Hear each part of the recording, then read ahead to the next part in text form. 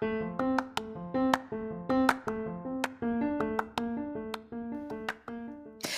there, and welcome to the daily podcast where wisdom smacks us with kisses or love taps. I'm Michelle Spiva, a wisdom strengthening coach, your host, and practical priestess of wisdom. Mwah. Join us daily to gain wisdom and mental strength as we tackle innovative thinking, address emotional and behavioral life traps, and yes, provide you with some practical how to's to wrap it all up. So settle in or crank up the speed 2x, whatever gets your mental processes firing as we dive in. Stay tuned.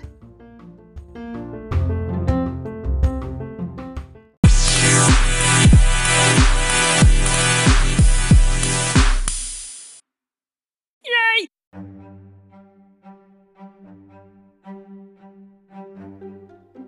Hey, this is Michelle Spiva, your practical priestess of wisdom, and I want to welcome you to today's podcast of Wisdom Smack. Mwah. So, what I'm going to be doing is I am going to be addressing some of the feedback I've gotten from one of the most popular podcasts that we've had so far, and that is on how to concentrate. But today, we're going to be taking it a step further to help you to learn how to find your focus and concentration. And so, what I'd like for you to do is stick with me on the flip as we get into looking at ways to identify and to work with how to build in you the ability to lock in on your focus, lock in on that concentration, how to get into your zone, and how to actually succeed at it. I'll see you on the flip.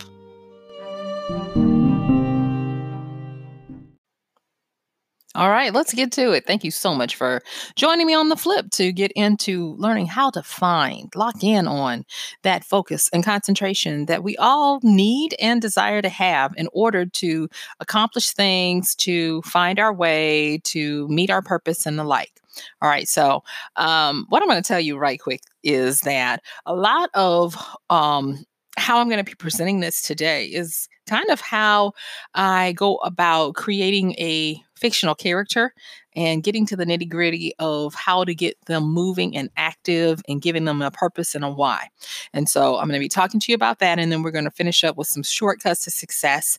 And, we can't do a lot in our little half hour time that we talk, but what we can do is give you points of inspiration that hopefully will give you the jumping board to get started on your own personal motivation. So let's get to it. All right, so the first thing I'm going to say is one of the obvious ways that people use to be able to start finding and honing in on their focus and their concentration is positive and negative pressure to perform.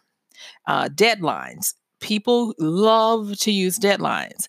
And depending on who's controlling the deadline, it can be advantageous or it can be disastrous for you. There are some people that they wait till the last minute when it has to be done for them to be able to lock in and do what they need to do. And then at other times, these same people, mind you, that use this can't seem for the life of them make themselves meet that deadline. And it doesn't matter how big of a high stake, because we're going to talk about that in a minute, that is looming, they just can't seem to do it. And so like I said, we'll be talking a little bit about some of those things with regards to how to find what it is. And we'll be talking about tendencies and the like uh, to help you get a lot of different points that you can hit on to drill down to what gets you motivated to do what it is you need to do. So before we move any further, let me just do a brief little scope of what we're focusing on. You see how I use that word when we're talking about this concentration. So the focus and concentration that we're talking about today is that state, that mental, emotional, physical state that you enter into to be able to exclude all external stimuli, impulses, and the like to finish or to work on something and work on it in a way that you are the most effective and efficient at what you're doing. Okay, so when we're talking about focus and concentration, we're talking about that good old getting in the zone and being able to create, being able to produce, to complete, and to do all the things that it is that you could do at your highest performing level that is sustained. All right, so now that we've talked about that, let's dig into it. And again, talking about the pressure to perform, it can have positive or negative connotations. But the first thing is what I would have you do is when you're not under pressure, when you don't have a deadline, a heavy weight, emotional weight hanging over you, because it's hard to do what I'm going to ask you to do right now when you do have that. So when you're not doing that, get prepared. And the first thing is I want you to start getting an understanding for your motivations, your whys, what motivates you. And I will say this, a lot of people use external factors to keep them motivated, and that is fine. But that is not a one size fits all. And it's kind of I'm going to say it's kind of tied to a phenomenon that uh, has partly to do with personality. And so, what I'm talking about is your motivation. So, a lot of people stay motivated when people depend on them to do so. Whether you are a business owner with employees depending on you to make sure that they can continue to keep their job and make you making payroll to pay them, or you are part of a family where people are depending on you to pull your weight in the family so that everyone can stay afloat and succeed, or if you are a parent with small dependent children. So those are going to be some of the biggest factors for motivation. But then there are all other factors that they have found out that are just as powerful, if not stronger. And it is okay to use them to get done what you need to. So even if you have these factors that I just mentioned about people depending on you, there are other factors that can help you to get focused and find your concentration as well. And those are more of the internalized factors of this. Showing people they were wrong, proving people wrong. So when someone says, well, you can't do this, or someone tries to take something from you, or someone embarrasses you, or someone treats you or tries to talk to you out of station, meaning that they are trying to lord over you. This is a huge motivator to get people to do what they've not been able to do before. And so, if you can figure out by going back and reviewing all the times you made a deadline, all the times you were able to finally focus and do something, if you can go back and as objectively as possible, look and see what was really the true motivation that got it done, or what was the true reward that got it done? That's a better indicator of being able to find what your true focus and concentration ability is. Because it's something when you can truly look at things and say, I really did this for my kids. Or you can look at it and say, I really did this just so I could shut you the heck up. And my kids benefited, but it helps. And the reason why it helps is because it helps us to get clear. So with these motivations, think of them as your whys and understand that if you look at them and they feel good, but they don't really move you, that's not a good enough motivation. You see, your motivation has to be powerful enough for it to override your tendency to flee when there is high stress, your tendency to shut down when there are too many inputs and overwhelm, your tendency to retreat when the opposing force is way stronger than you, and on and on. So you have to have a why that's extremely powerful enough. And then this is the part that I used to get confused for a long time. So remember I said there are some times when you can use negative pressure to perform. And if you have a deadline, you usually wait till the last minute and then you have nowhere else to go. So you have to go forward. Yeah, that used to be one of mine that I would use all the time until it started failing me. And so I had to learn that with this motivation, if my why wasn't strong enough, then the high stakes for loss wouldn't be able to negate why I was doing it. I would take the L and not even realize I was self-sabotaging because the reason why I was doing it wasn't powerful enough for me to not take the L. And so don't make the mistake of focusing on what happens if you fail without coupling it with a big enough why you want to succeed. This why needs to be powerful. And I'm giving you guys a shortcut here. That research has shown over and over again that even though people might say, I'm doing it for my kids, I'm doing it for my family, I'm doing it so I can save my life, I'm doing it so I can live. Sometimes just borrow this one and say, I'm doing it so I can thumb my nose at you. I'm doing this so I can show you that you were wrong. I'm doing this so that I can win. Those they like I said, they might not be cute, but they will help you concentrate. And just try it and see. So, but make sure that you kind of start working on this if you have the ability to work on this before you need it. It's probably really good to have this all sorted out so that when it comes time for you to focus and buckle in and do stuff, then you're able to do it. Okay. All right. The next one is, what is your goal? Now, in that question is the answer, the what. Too many times our goals can be convoluted, our goals can be too complex, and our goals can be too many at one time. One of the best things you can do for yourself is to focus on one goal that you can achieve. Now, this might sound trite, it might sound common, but it doesn't mean it's not wisdom. Focus on one freaking thing at a time. Build up. You cannot expect yourself to always go up to the bat and hit a perfect home run every time. Sometimes you've gotta hit a base run. Sometimes you gotta bunt. I don't know why I'm using baseball. I am not proficient in that, but you get the gist of my examples and metaphors. So understand that you cannot put the pressure on yourself to be perfect, to get everything done in one swing. Break that thing down to the point where it doesn't get convoluted. And I have actually found that finding my focus a lot of times can be as simple as finding that one thing. We're going to talk about that. That one thing that matters enough that once I've gotten it over and done with, I am free emotionally and psychically to move forward. Sometimes, and I'll tell you, sometimes for me, it's picking up the phone and calling to get some more information, having to talk with someone. I am truly a child of the internet. I love being able to just get on there, finding what I need and or whatever.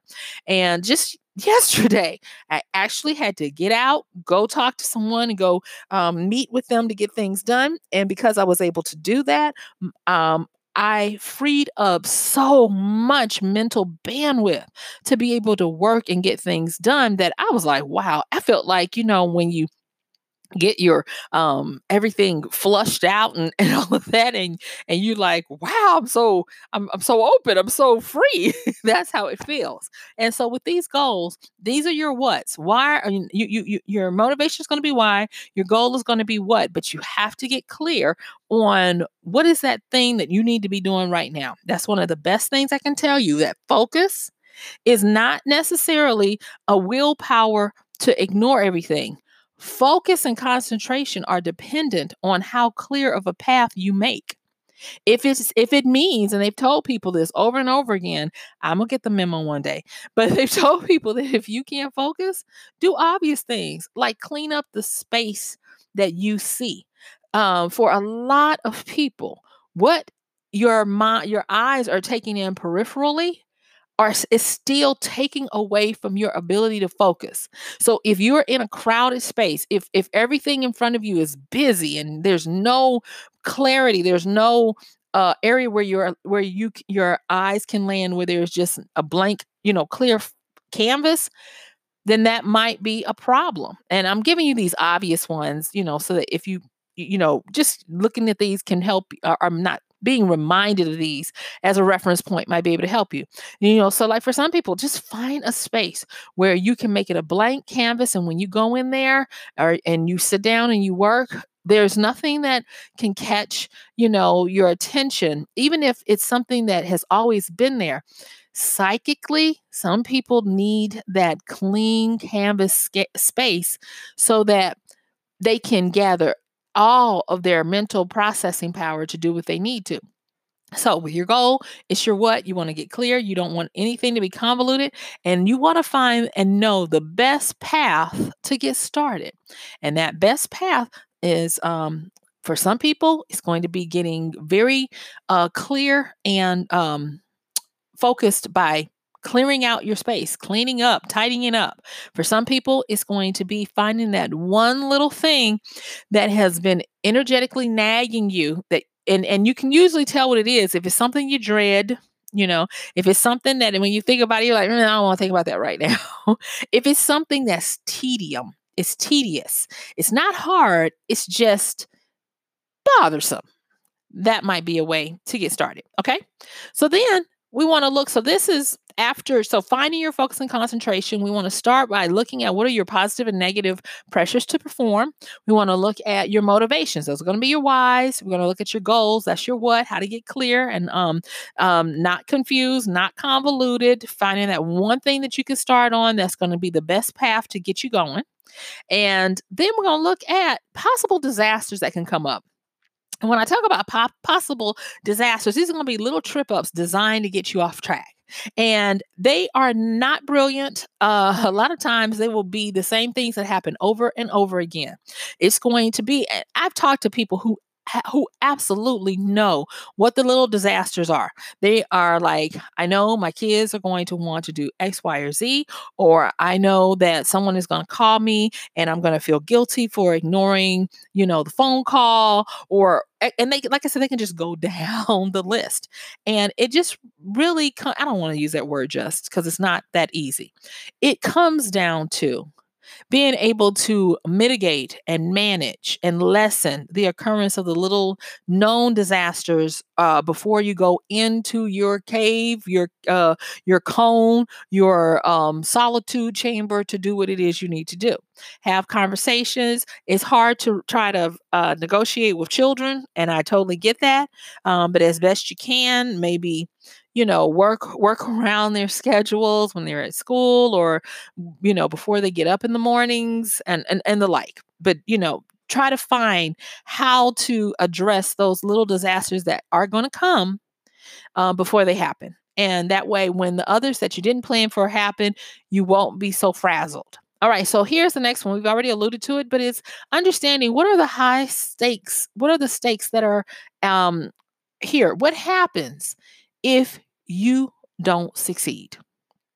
And the reason why I want to ask you this is because this is if you don't go and realize what's really at stake, if you don't go there and you don't know what the boogeyman's outline at least looks like, the boogeyman of what's at stake will work on you in those negative pressures to perform to the point where you're overwhelmed and you can't succeed. The pressure becomes, and the weight of it becomes too high. And so I am of that camp that is about facing and getting pretty good understanding of what's hiding and lurking in the dark. What's at stake if you don't succeed? What's at stake for others if you don't succeed and show up and perform? For some people, the motivation can happen just so that they don't feel ostracized for having failed others. And like I said, we're going to be talking about some personality typing in a little bit that will explain a little bit more about this. But whatever it is, be willing to go there. Too many times people try to use positive thinking to the point of toxicity where they're like, I'm not going to think about that. And they don't understand that by not at least getting a outline of what happens if you don't succeed, you are lessening your chances for doing just that. You have to understand that for every left, there's a right, every up, there's a down, and so on and so forth. There are always two sides to the coin. There's a winning side, there is a losing side, and you plot your peril when you ignore the other side. Okay. And I will tell you, people who have a high track record of success are people that will tell you, I do not ignore the chances of failure. I am aware of both, and I choose to give the most energy to the one that is the one for me to succeed. And that also comes into, so when we're talking about these high stakes for success, that what happens if you don't succeed, what goes wrong. This is also where you need to be aware of a healthy respect for what you're up against. This is where you get well-rounded enough to understand the gravity of the situation, understand that there are times when you need to know that it's okay to have some fear and yet you still move.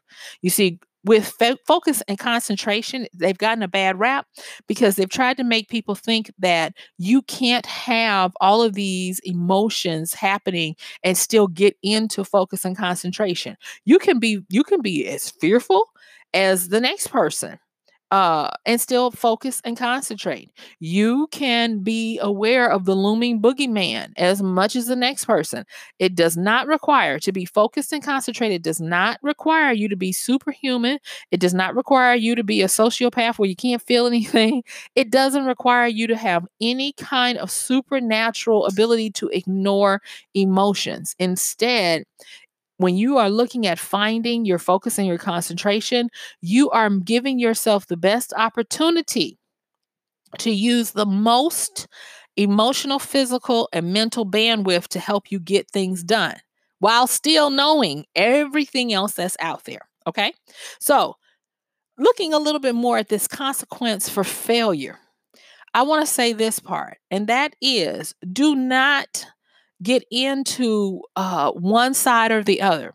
So, on one side, where you have this toxic positivity, where you totally ignore any dangers, any warnings, anything that would make you have a healthy appreciation for what you're going against.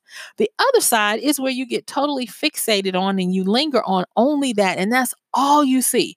And then the threat of what can happen becomes the true enemy that gets you to be defeated before you've even started. Well, I can't do that. I don't have this. And if you find that you have to do some stuff and you find yourself saying, there's no way I can. And here's a big one.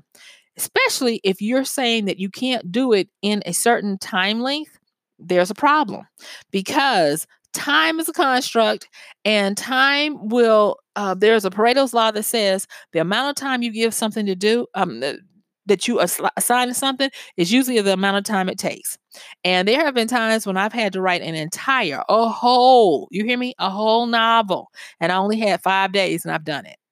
And so when I look at that, and when I say I've done it, it's not where it's like totally perfect, but meaning it was ready to go to the editor. I got it out of my head.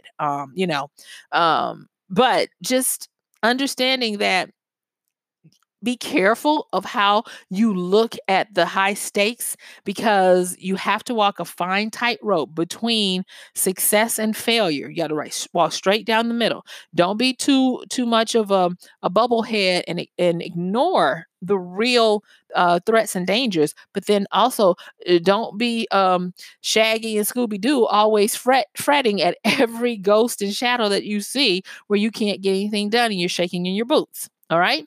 So the next thing is let's talk about these not good old, but these bad old obstacles. Okay. One of the best things I can say for when you're trying to find your focus and concentration is to quickly learn what your obstacles look like. When you learn to identify them, you get to the point where you don't confuse your obstacles with denials of progress or short shutdowns. Too many times people start to get into that point of focus and concentration only to be snatched out of it because they think that they have hit something that says it's time to stop.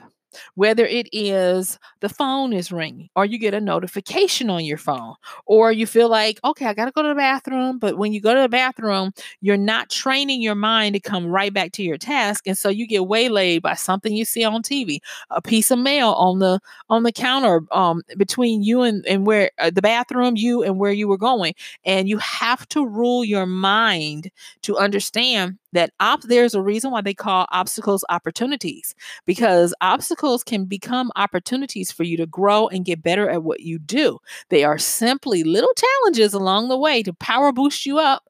And I have had to face obstacles that I thought were denials of service, only to find out they really were obstacles. And the gift of obstacles is that they strengthen your ability to problem solve. And there is a lot to be said about them. And most people will understand this, that when you're trying to find your focus and your concentration, if you look at an obstacle as just an opportunity to create new pathways of neural activity to come up with a new way to solve a problem, you're going to be amazed at how you start to find your focus and concentration to do exactly that. All right. And so then tension. Now, tension is something that people don't normally consider, but tension is that opposing force, that consistent opposing force that's there to cause you discomfort. Whether it be people's, places, things, instances, arbitrary deadlines, rules, laws, penalties, monies, whatever. Those are going to be tensions. And the best thing you can do is to identify them and quarantine as many of them as possible that you don't need to address at that time. Because if you are able to suspend your interaction with unnecessary tension loads, you're going to be able to focus and you're going to be able to address them because you will have gotten done with what you need. Now, I hate to say this, but I'm gonna have to rush through some of the shortcuts to getting to focus and concentration because our time is really going fast. Okay, so here we go. All right, so here are some shortcuts to help you to start finding your particular focus and concentration areas. Like I said before, the first one is to find that one big thing that matters. And when I say the one big thing that matters, I'm not talking about the overall one big thing. I'm talking about the one thing that if you address it, it allows you to focus and concentrate. It's that one barrier that if you address it, it makes and when it's removed, it you don't have to worry about all of that energy that you were using considering it to still be at play. So for some people, well, actually, I'll say this. I have a acquaintance that when they have to go and write, they have to do their laundry. For some reason, their laundry, if there's dirty laundry, they can't focus, and they didn't find that out until they realized that that's their linchpin. So they'll do their laundry and put it up, and everything else is tidy. And then when they sit down, they are able to write. They're able to show up and be committed to the bit. All right. And like I said, yours is going to be different from mine. And that's why it's part of finding the pathway to your specific focus and concentration. All right. So here is the next one. Lock in on the direction of your best future. Now, this is real important. If you don't get any of the other ones that I'm about to fly through, get this one. Lock in on what direction you feel like your best future is in and go in that direction. That's going to help you to pick your best motivation. It's going to help you to get clear on your goal of what it is you want. It's going to help you to identify all the stakes, the obstacles, and the failures that lie ahead on that path so that you can get as prepared as possible. And it's going to help you to succeed. Excuse me. People tend to succeed when they have a future point in mind. Okay. So the next one is know your why with clarity. All right. And so knowing your why with clarity is going right back to that motivation that we talked about. And then here's another one. Start small and grow. Excuse me, you guys. Start small and grow, and don't try to hit the home run when you go up to the to bat every time. Start with something that you can gain a quick win with. Okay, and then this is one that I tend to struggle with, and that is to give yourself enough time to practice, but not too much time to fizzle out. There comes a time when you got to realize, am I slow or am I just padding my time when I could have gotten this done? And it's not anything to do with procrastination as much as it is to do with understanding how effective and productive you really are. If you notice that you're giving yourself too much time, be careful of that because idle mind really is a devil's workshop, and you will find yourself having more opportunity to get distracted, get sidelined, and waylaid. So make it tight, keep it tight. Only give yourself enough time to be focused to do what it is you need to do.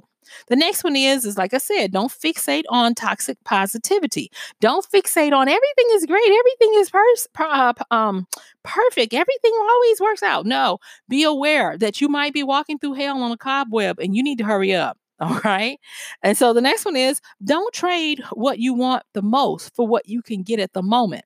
Be aware of the fact that you are in it for the long haul. Whatever your goal is, be clear on that and focus on that. Don't give up for some uh lesser substitute, because you're training yourself to not concentrate and on focus. Every time you allow yourself to get away with something, you weaken your resolve to focus and concentrate. So stay true to what your goal is. Keep plugging along. Yes, you'll get some victories. Enjoy the victory for a minute, but get right back up and get going until you have finished what it is you're supposed to do, because you're training yourself to obey the power of your intentions and your words. And then this next one has to do with tendencies. Yes, there are 4 basic kind of tendency personality types. Gretchen Rubin has a book called The 4 Personality Tendencies. Great book. And she says that the majority of the population are what we would call obligers. And so when I was talking about your motivation, meaning that you do things because others are depending on you, that means that if you're in the general population, that's going to be a great way for you to be motivated. But if you are like about 25% of the population who questions or who is a rebellious person, that's not going to work for you. You're going to be more motivated by showing people that they are wrong about you. And so it's okay to use those motivators. And then the last thing, as my time is really up, y'all, is to figure out what is your rhythm and flow. And find it. Once you find it, stay in it. From a baby to the grave, you have a specific rhythm, a circadian rhythm, a flow of how you need to work. And so a lot of people will start by looking at what sensually motivates and pacifies them, whether it be music or lighting or scents in your atmosphere. Figure out what it is that keeps you calm, keeps you in the zone, and allows you to do what it is you need to do, and then lock in on it and use it. And so guess what, y'all? Yep, my time is up. I thank you for yours. This has been Michelle Spiva, your practical priestess of wisdom, with another podcast of Wisdom Smack. Mwah! Don't forget to check the show notes, like, subscribe, share, comment, give me feedback, and let me know what you want us to talk about. And I am going to see you tomorrow.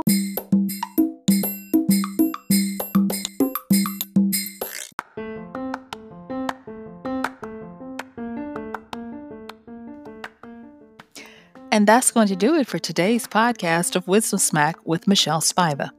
If you like this podcast, please help us get the word out. Like, comment, subscribe, and even share. And if you really like it, please help us continue to get the word out by considering using this show's link for Amazon. So when you want to go to Amazon and you do all of your general shopping, please use michellespaiva.com/AMZ. It's simple as that. It doesn't cost you anything extra, and this show might receive a little bit of commission that will go towards helping to further get these episodes out to you and to others. So thank you so much for listening. This has been Michelle Spiva with Wisdom Smack. Bye.